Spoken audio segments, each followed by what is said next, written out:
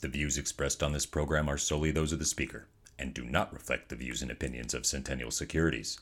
Be reminded that this podcast is for informational purposes only and should not be relied upon for investment decisions.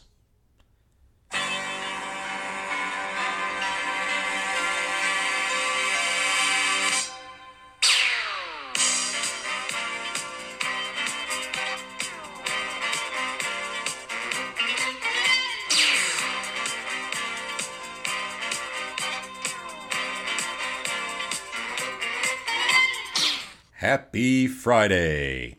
Welcome to the Weekly Investment Podcast, where we discuss the week's must-know investment news and how it affects your money. I am your host, Walter. This week we discuss China's economy, legacy telecom, and an earnings extravaganza. It's been another exciting week in the investment world, so let's crack right into the news. Data released on Monday showed that China's economy grew by 6.3% in the second quarter, compared with a year earlier. While that sounds impressive, it was slower than expected, and the figure was achieved thanks to a low base set in 2022, when Shanghai and other cities were locked down due to COVID restrictions. Just how bad is China's economy doing right now, and where is there hope for growth? According to official government data, China's economy grew by only 0.8% in the second quarter, compared with the first 3 months of the year, which is an annualized rate of only 3.2%. The official data, however, is being questioned, and public complaints suggest the economy is doing even worse than the official figures suggest. One commentator put it as being, quote, a temperature difference, end quote, between the macroeconomic data and public sentiment. One bright spot that the Chinese government can point to is a strong jobs market. China's post-COVID economic reopening has been led by the services industry, like restaurants that tend to be more labor-intensive. China's cities have added almost 7 million jobs in the first 6 months of the year, more than half of the government's 12 million target for the year. And although unemployment among urban youth is above 21%, the overall jobless rate remained around 5% in June. Another positive from China's economic struggles is a shift in the willingness to engage in diplomatic talks with geopolitical rivals. The change in tone is particularly visible in China's relations with the United States. Despite several years of efforts to become less dependent on each other, the two countries remained closely linked economically and account for 2/5 of global trade. Recently, there have been a number of high-profile meetings between Chinese and American delegations to help improve relations. On Tuesday, AT&T shares fell to their lowest closing price since 1993, and Verizon shares fell to their lowest closing level since 2010, before both pared their losses later this week. Why the downbeat tone for legacy telecom companies? AT&T stock fell following a report earlier this month that some of the country's largest network providers left thousands of lead-covered cables in several locations across the United States. The Wall Street Journal reported that companies including Verizon and AT&T left cables coated in lead in the U.S. ground, water, and on transmission poles. That report prompted a flurry of downgrades from analysts, leading to the steep sell-off in telecom stocks. Analysts at Goldman Sachs and Morgan Stanley both estimated that the removal of these lead-sheathed cables could cost AT&T up to $4 billion. The telecom companies have pushed back on that notion, saying that the lead cables make up only a small part of their wireline networks in an effort to ease fears of an expensive cleanup. Clearly, there will be financial and reputational risks for the legacy telecommunication companies, and how they react will have a cost, one way or another. Just don't expect a quick resolution here, as court cases will take months and maybe even years to conclude. Year to date, AT&T stock is down 22%, Verizon down 16%, and Frontier Communications down 34%. It was a huge week for earnings as some of the biggest companies announced their second quarter results.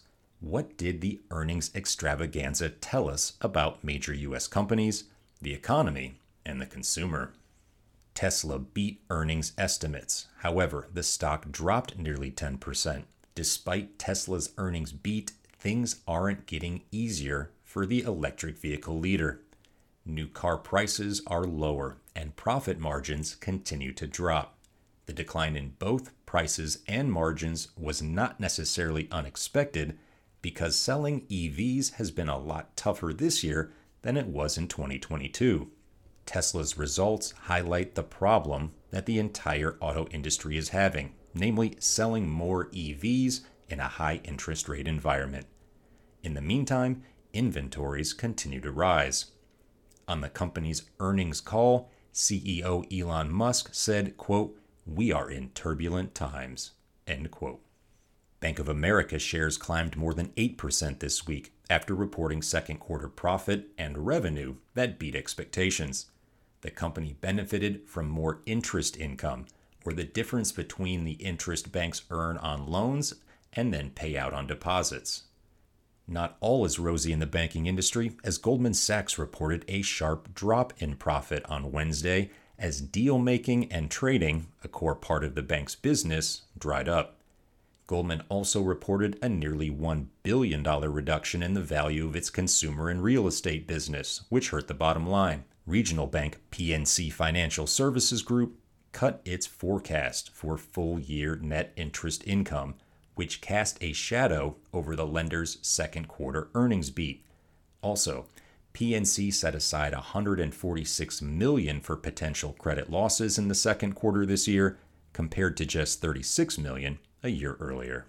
On Thursday, Johnson & Johnson reported second quarter revenue and adjusted earnings that topped Wall Street's expectations, mainly due to strong sales growth from the company's medtech business. The medtech division provides devices for surgeries, orthopedics, and vision, and the company is benefiting from a rebound in demand for non-urgent surgeries among older adults who deferred those procedures during the COVID pandemic.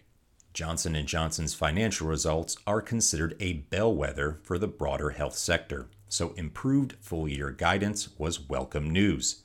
J&J's quarterly results come amid investor anxiety over the lawsuits, claiming that the company's talc-based baby powder and other products caused cancer. Johnson & Johnson also reported this week that its shareholders will soon be able to swap their shares for stock of Kenvue, which spun out as an independent consumer health company just 2 months ago. Kenvue will own popular brands like Aveeno, Band-Aid, Benadryl, Johnson's Baby, Listerine, Mylanta, Neutrogena, Tylenol, and Visine. Johnson & Johnson owns nearly 90% of Kenvue shares and plans to reduce its stake through an exchange offer that could launch as early as the next few days, according to Johnson & Johnson's CEO, Joseph Wolk. According to the New York Times, while the consumer health business operates many well-known brands, it is not nearly as lucrative as the pharmaceutical and medical device sectors, who combined have revenue of $77 billion, which dwarfs the $15 billion consumer health business.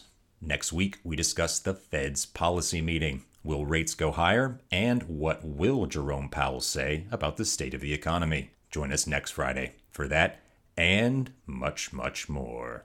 Thank you for listening, and please have a nice weekend when you get there. Talk to you next week.